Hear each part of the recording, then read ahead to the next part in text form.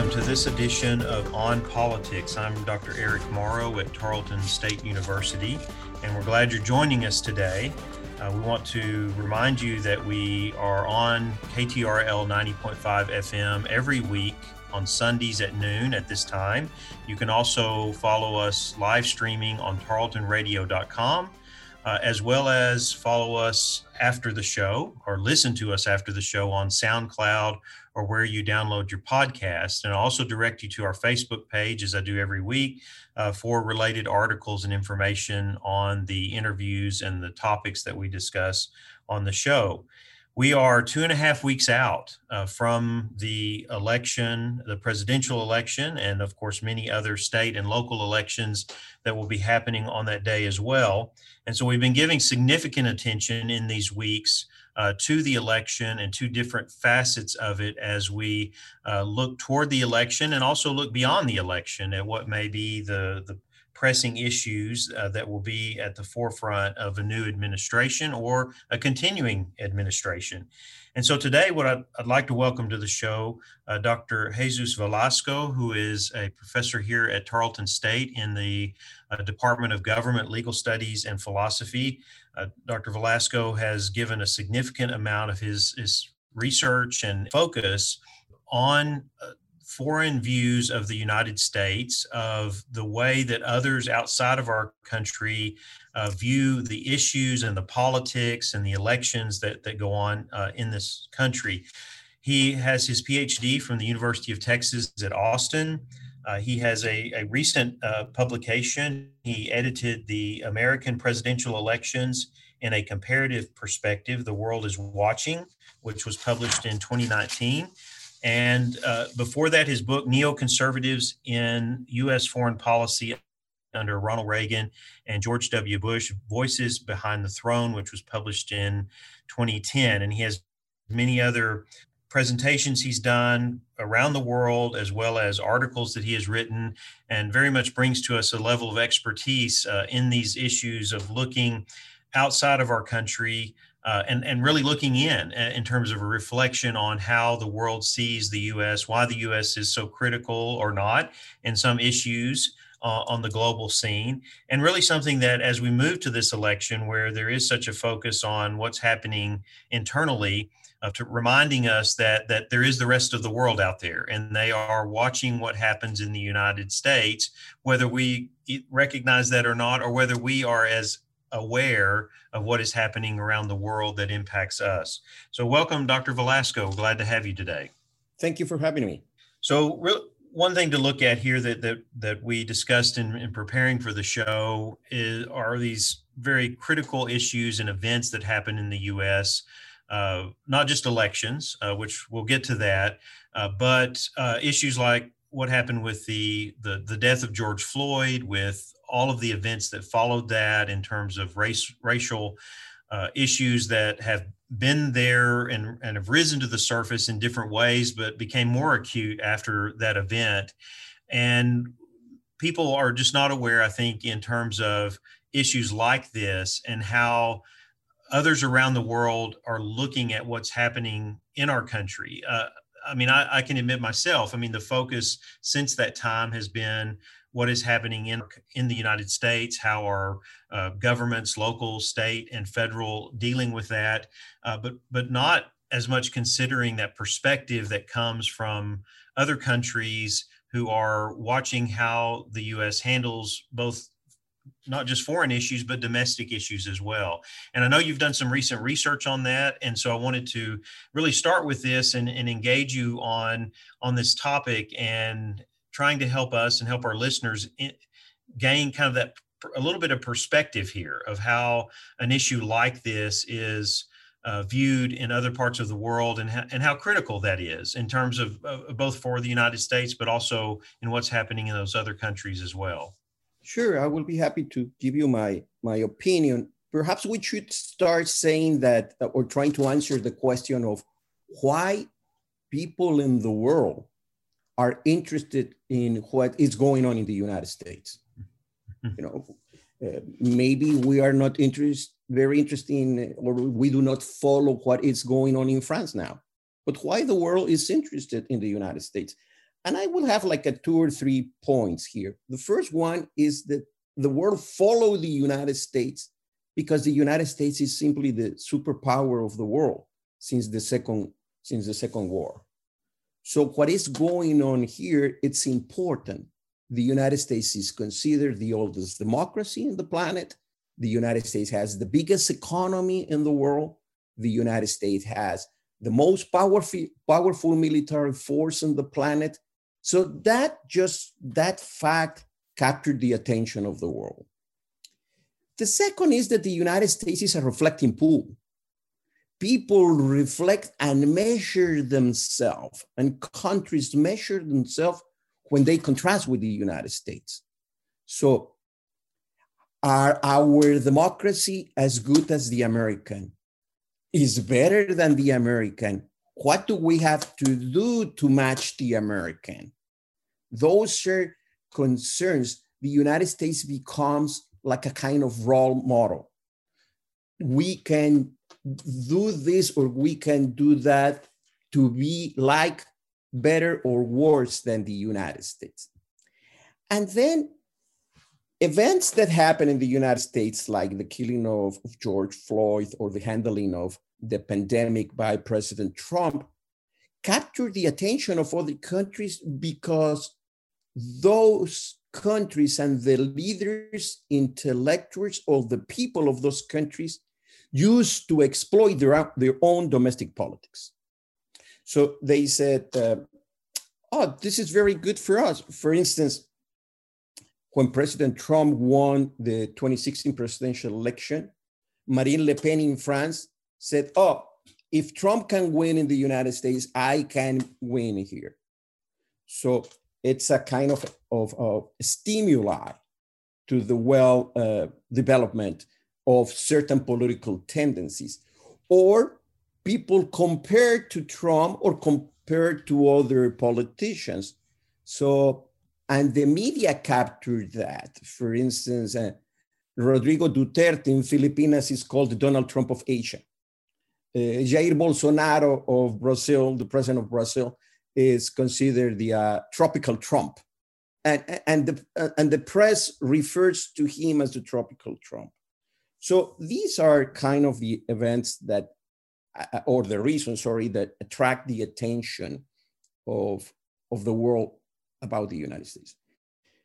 If we want to go directly to the two issues that are very important right now, it's that the United States is living a multidimensional crisis. And that crisis has three different components. One, it's a health crisis, like many other parts of the world, or the entire planet, if you want to put it like this. Second, we have an economic crisis that is very serious. And then we have a social crisis. And the social crisis is related fundamentally in the case that derives from the killing of George Floyd. But for countries around the world, what is going on here in the United States is fundamentally reinforce other views that they have about racial inequality in the United States, social injustice in the United States, political violence in the country, unequal health system. So just to finish this part, according to the magazine The Economist, an analysis of Twitter reflect that more than 140 countries tweet the name of George Floyd. So just to give you an idea, 140 countries, for whatever reason, tweet the name of George Floyd. And the world follow, for the reason that I explained, the handling of Donald Trump, of the president of the United States, of the pandemic. Is this good or bad? Can be an example or not, and everything that I have said before. So when we look at how people in other countries engage with what's happening in the United States, and we know that certainly social media has to have a role in that. But one of the things, and I've brought this up when we teach government classes over the years, that if you want to engage with news and information and issues in other countries, you often have to search for it in terms of media in this country. I mean, you have to go to either foreign media sources that are bringing that information in. It doesn't seem to dominate news media, and in some cases, I would say print journalism. It gives some attention. It just depends on what the sources are. But in other countries around the world, how prominent is the U.S. in media? I mean, is this the way that people follow what's happening here? How do they really connect into the issues and inform themselves about what's happening in the United States? Well, the media reports constantly. For my research, I follow fundamentally 5-6 countries: Spain, Brazil, France, Italy, England, and Mexico. Those are the ones that I read almost every day, the newspaper. I do not remember in the last 5 years a day that I open the Italian newspaper Corriere della Sera and there's an article on Trump or the United States or the situation, the economic situation, or the relationship between the United States and China. I do not remember. There might be cases. The people of France, if you open the newspaper Le Monde or Le Monde Diplomatique, it's the same. If the British follow the United States on a regular basis, we can listen, and I listen in the morning, the BBC of London, and almost every day. So for the reasons that I explained, the world follow the United States. It's an important country to follow. And what happened here, it's relevant for them. In the United States, we have a traditional policy in the media of not reporting on a regular basis international events. For instance, once, I don't know if it's still today, but about 6 or 7 years, I read that the United States only have, the newspapers in the United States only have one reporter in Japan. In the rest of Asia, they didn't have one. Maybe this have changed. I'm not sustaining that this is correct. But if you see, for instance, how the TV, the news on TV report COVID-19, the pandemic, we have very few reports at the beginning on Italy that have a very serious problem. I saw one report of Sweden, because Sweden did not close anything. They follow a policy of no closing. They did not confine the people in their homes. I saw once, and basically that's it. Fareed Zakaria in GPS, he does, but that's a program specialized on foreign policy. So he reports this on a regular basis. But I watch Fox News, MSNBC, CNN, and very rarely. So we are involved in our own problems, which are many. But the paradox here is that many of those problems are not going to be able to be solved unless you are engaged in international cooperation.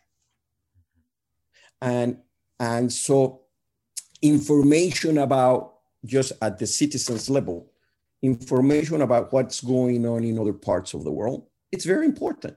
It's very important. And the case of COVID-19 reveals that. I mean, it's a pandemic.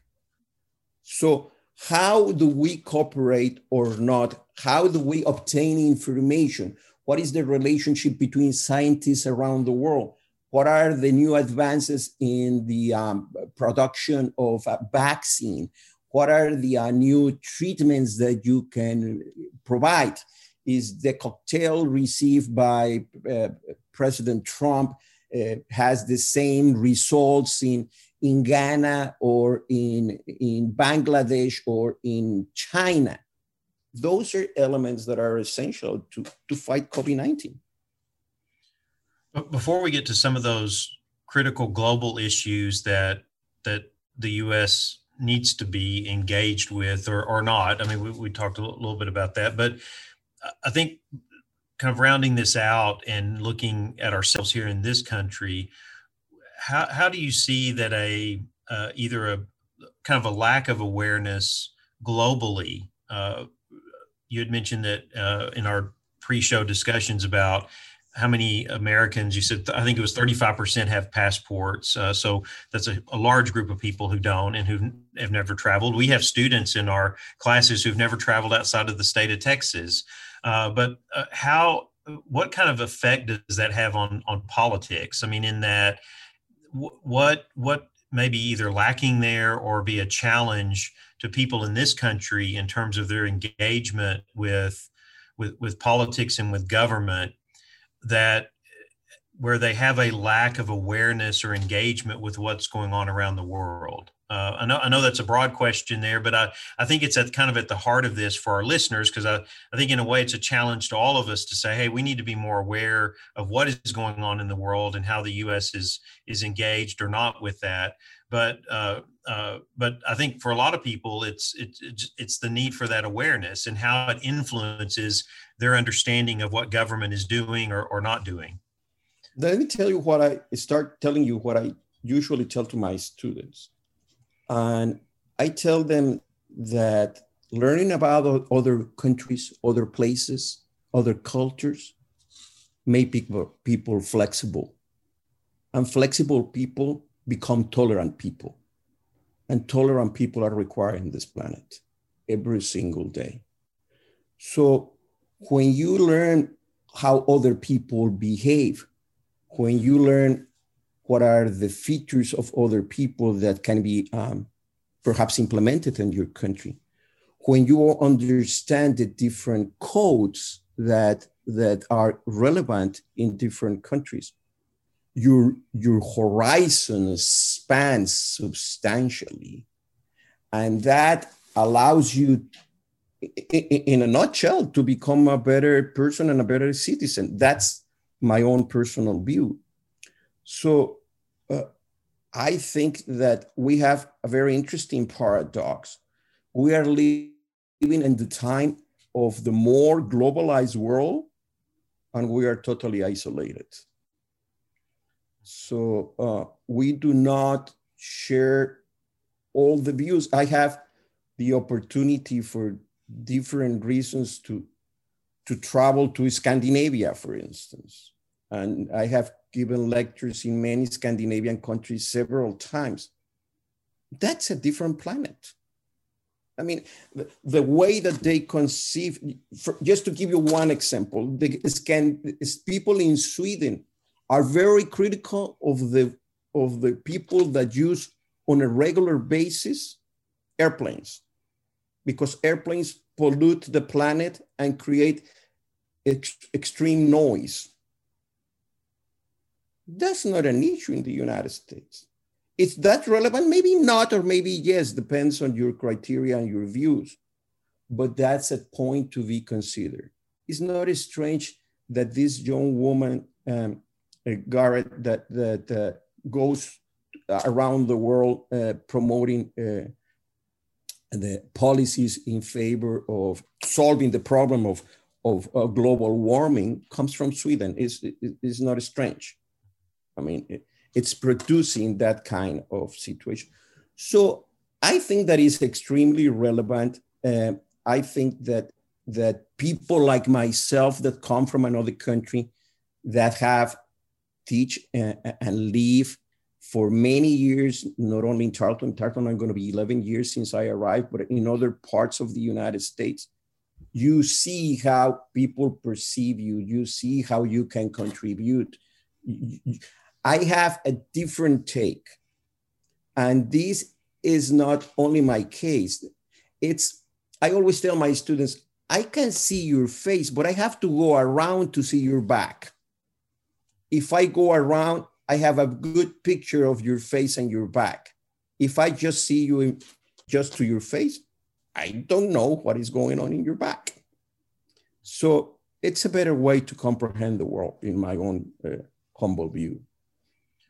Turning to issues that are on the global scene that are critical, I'd like for you to identify some of those for our listeners, in that we talked about this in two different ways: issues that either we need to be engaged in or not because of the U.S. influence and U.S. presence in the world, and these issues. And of course, I know certainly the pandemic is one of them, and that's an issue all in of itself in terms of our either success or struggles that we've had in trying to deal with the pandemic in our own country, much as how that relates to what others are doing. But what do you see are especially as we look ahead, we're not necessarily predicting any outcomes here, but in terms of the election, but we know that these are issues that are going to be ongoing, and there's a need for the U.S. To be engaged or to be addressing these issues in order to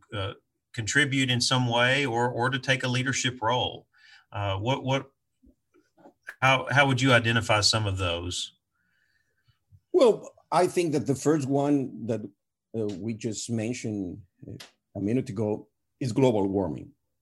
The United States has been highly affected by global warming. If you see, and we have been living for a long time in Texas, the way that we have now hurricanes and floods, it was not when I was a student in the late 1980s, early 1990s in UT Austin. I don't remember that kind of things. The fires in California have increased substantially. There are people that believe that at one point, the entire state of California will suffer some kind of burning. So if you do not take care of this now, it's going to affect the population in the future. There is a very interesting gentleman, James Hansen, that predicted that the United States will be facing and the world will be facing 30 years ago what is facing today. And he believes that there is still chance to stop this, but we have to take different measures. And he has some policies that we can comment if you want. That's one. Either you like it or you don't like it. This is a global issue that in which the United States has to be involved to reject the participation of the country in the solving of this problem, or to be highly involved in this. The second one that you just mentioned before is the pandemic. The pandemic is a global issue, requires the participation of the United States internationally. Is not possible to solve the pandemic if we do not participate globally. Even if we have today the vaccine, imagine that this hypothetical issue come now. Well, how is going to be distributed? Is this going to be distributed first in the United States, in what states, at the same time in all the states, then in what countries? Are we gonna finance or help economically to the poor countries of the planet to get the vaccine or not? Are we gonna have cooperation with international organizations like the World Health Organization to distribute the vaccine? I mean, if you start thinking that has kind of a domino effect. The third is international terrorism. The fact that we do not talk a lot about international terrorism because we killed the leader of ISIS, or because Osama bin Laden was killed by the previous administration, that doesn't mean that these organizations don't still active.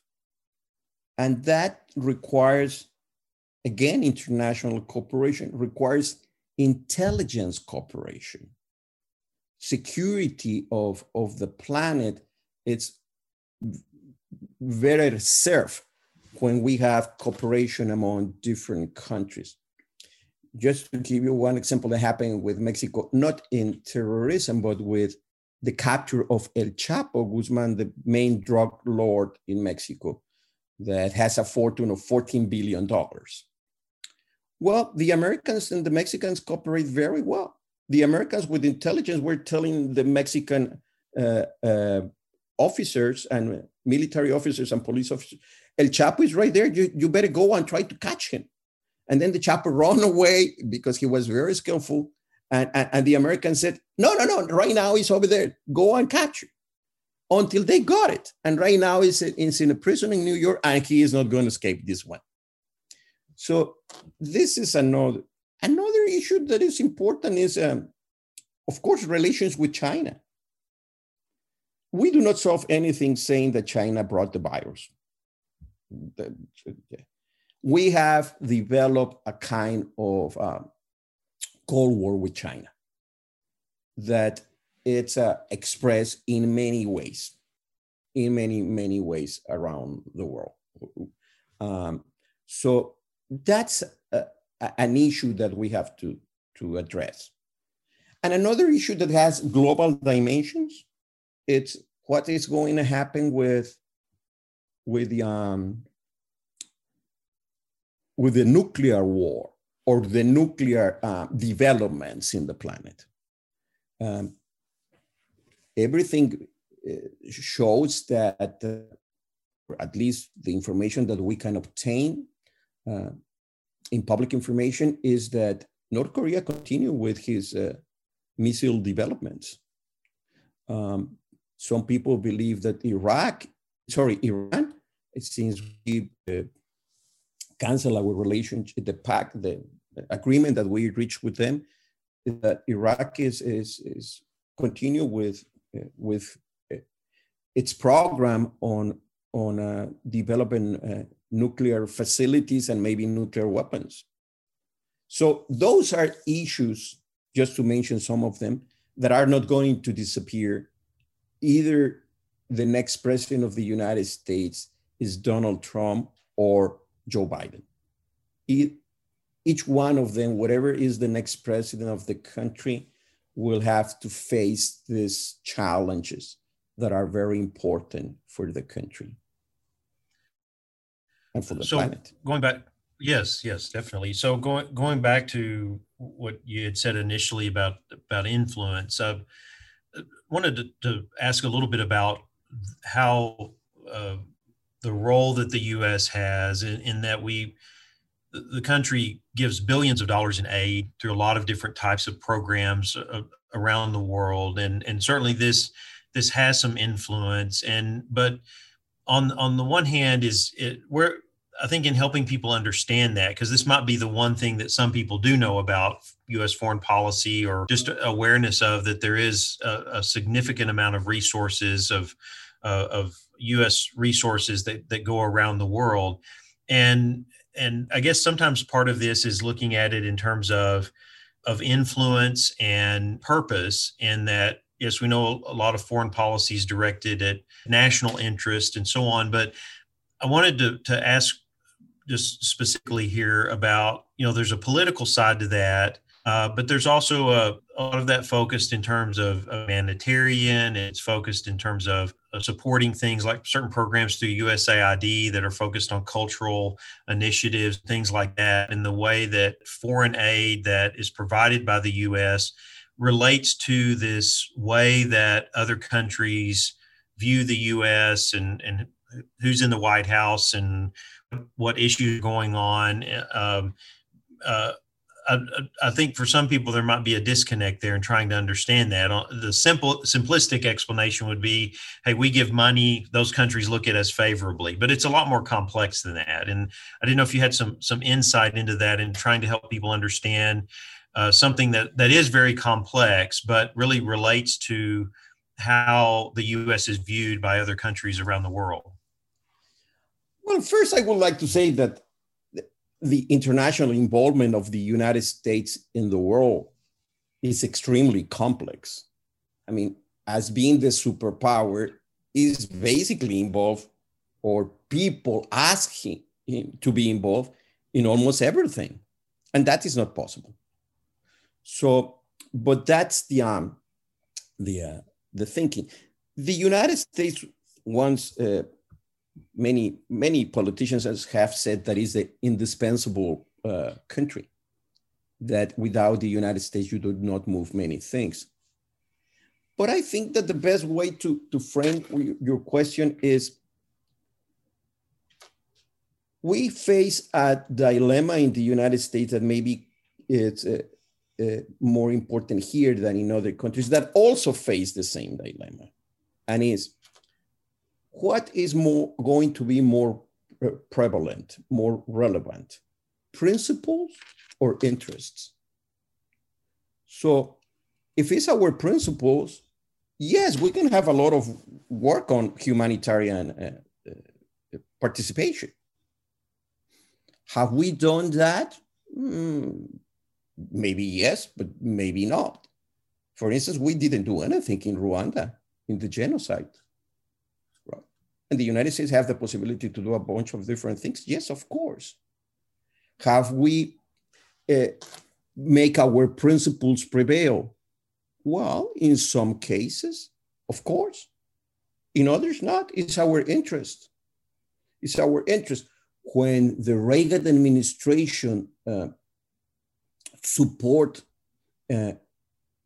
military regimes in Latin America, especially in Central America after the Sandinist Revolution of 1979, well, it was for American geopolitical interest, right? They were fighting in the Cold War with the Soviet Union, and the United States geopolitically considered that their interests were to stop any possible manifestations of communism or socialism in Central America.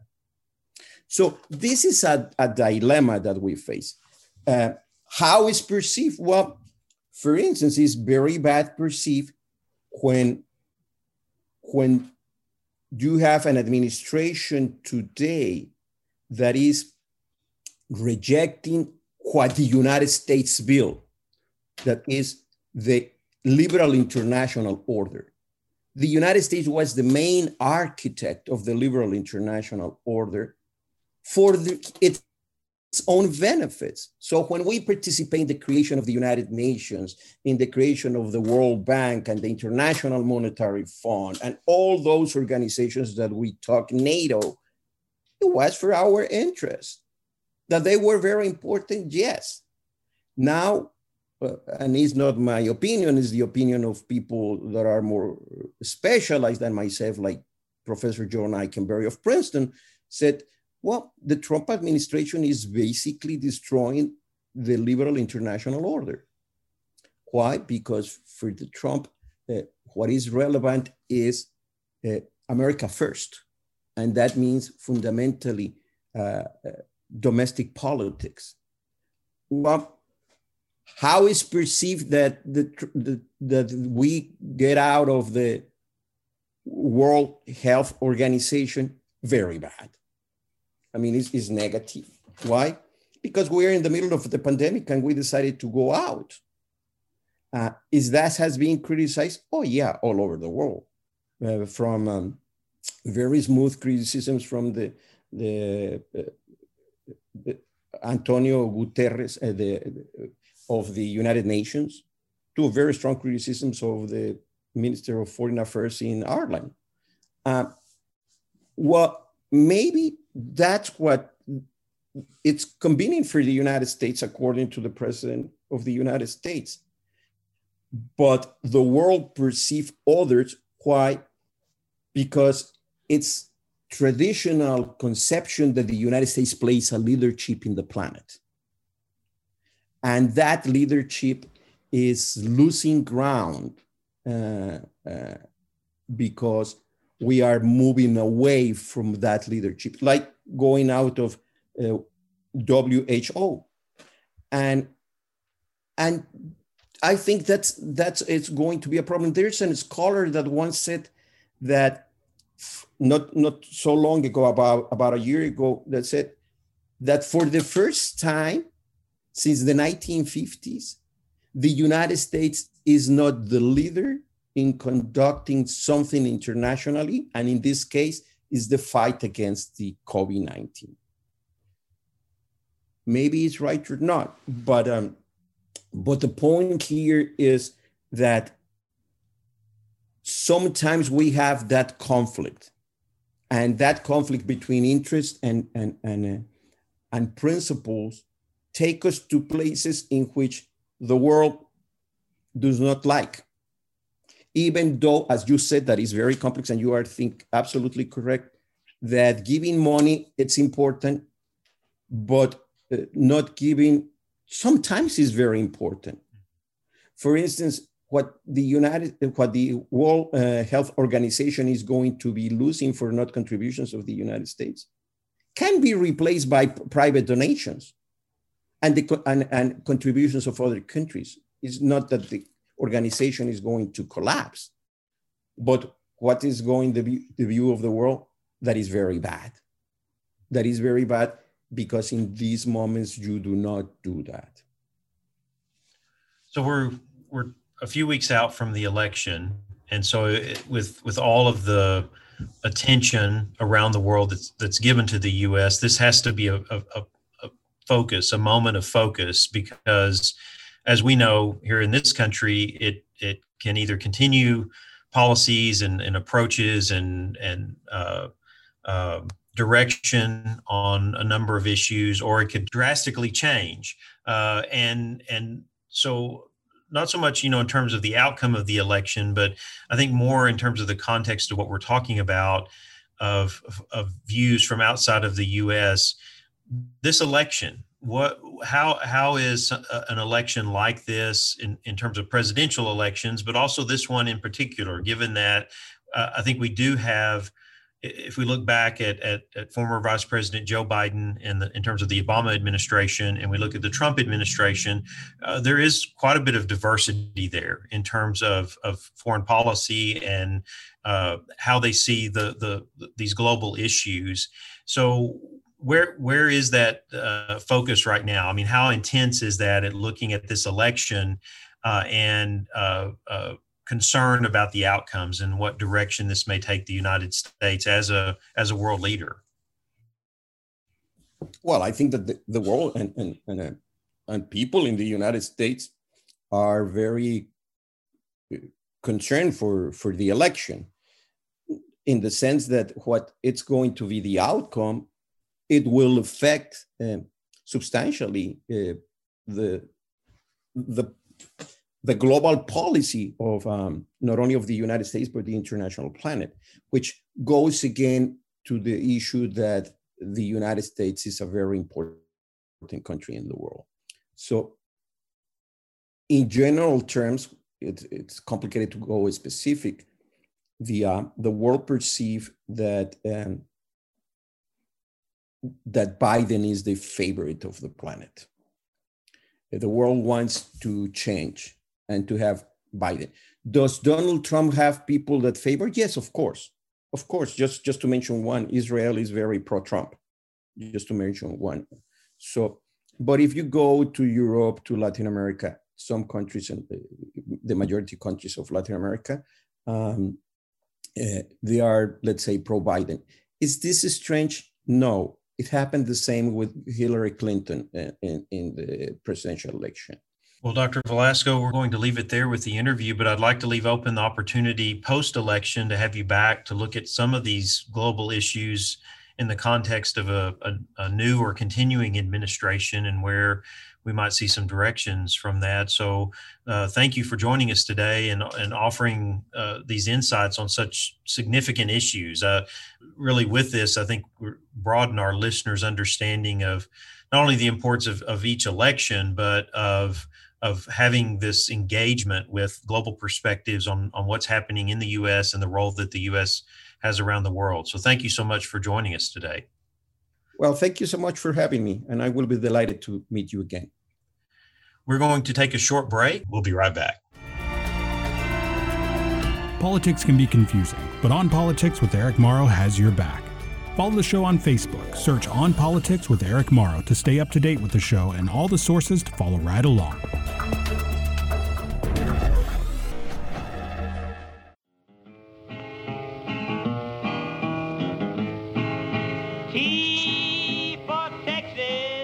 T for Texas is a Texas-based history podcast from historian Dr. T. Lindsay Baker. Find a new episode every Thursday morning wherever you get your podcasts.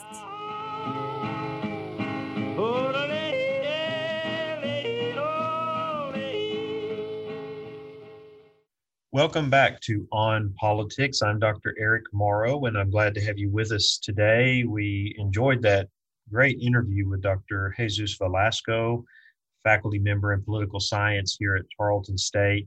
And I hope it encourages our listeners to be more globally aware. One of the focal points of that interview was looking at how the U.S. is perceived and understood around the world as a global power, but also our engagement with very critical issues. And no matter what those issues are, I mean, I think that's one part of it. But the other side of it is knowing that the U.S. has a presence and a role and a place in a variety of ways. And so being engaged and being aware of that is important for all of us, because in elections, we are electing the people, especially the president, but also our members of Congress, who make those decisions, who guide that policy and that engagement with the rest of the world. To close out the show today, I wanted to focus briefly on an element here that I think is critical going into the final weeks of the race for the White House.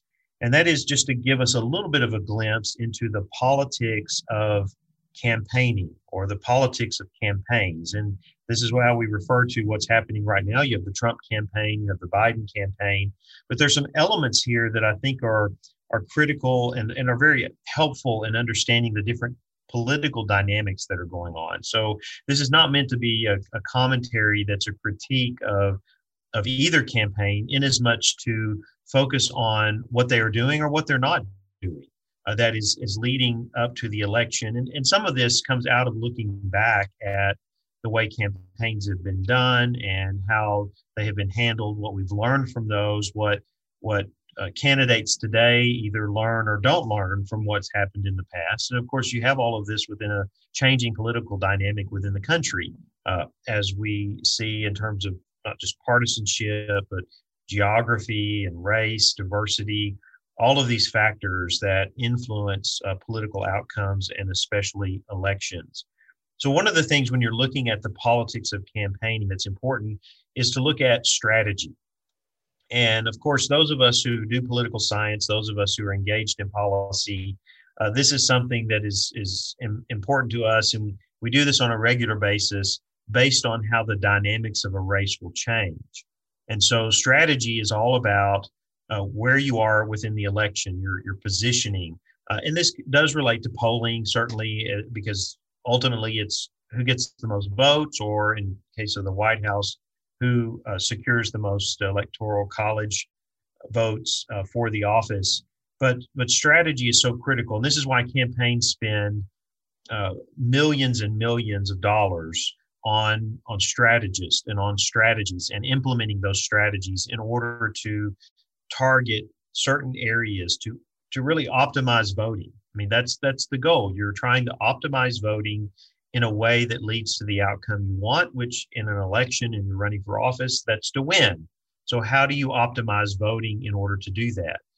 Now, I know I'm kind of simplifying in one way for those that might be more engaged with this and have a broader knowledge base, but I wanted to approach it this way because I think we need to try to understand what the two campaigns are doing here as we approach the election. And what is their strategy? How are they trying to optimize voting? And one of the challenges in presidential politics has been the shift from the primary to the general election. In the primary, the focus is often on optimizing voting within a party and within those who associate with a specific political ideology, because you've got to win the nomination of the party.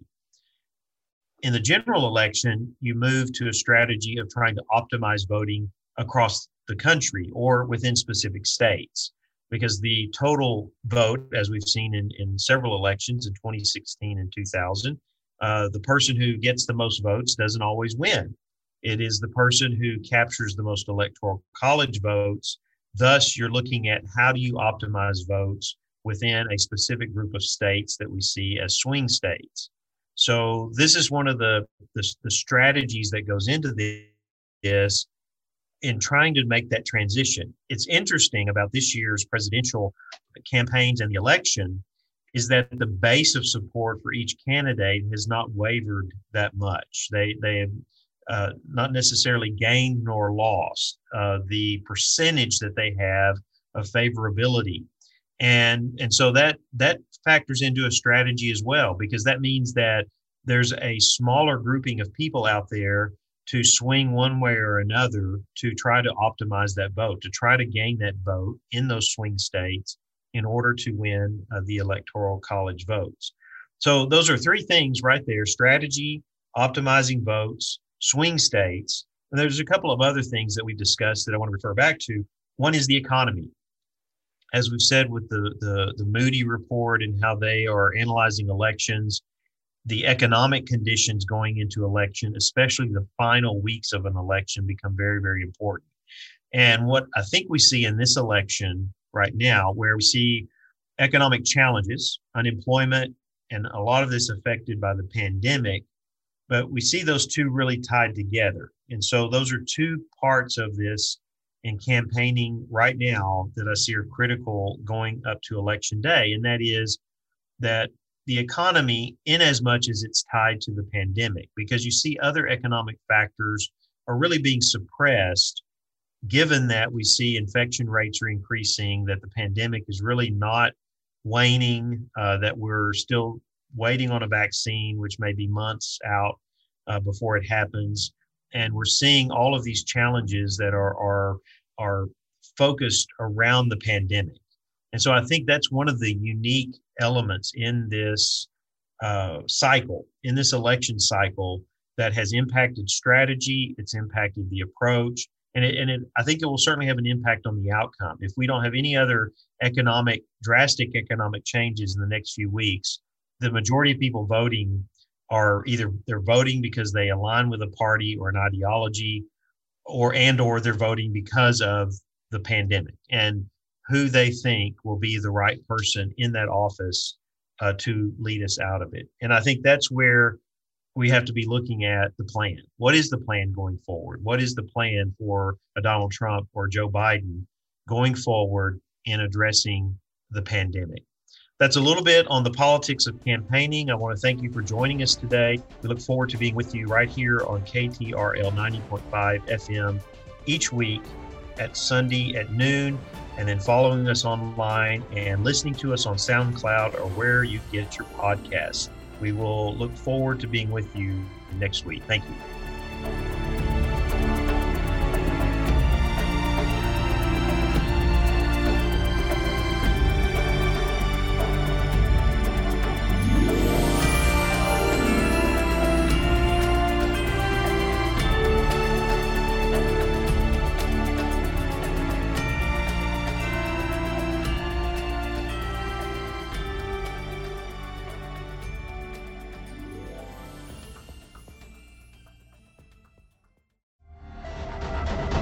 This has been a Tarleton Radio Network podcast with production from me, Taylor Welch. And me, Carissa Cole. Find more great shows by searching Tarleton Radio Network wherever you get your podcasts.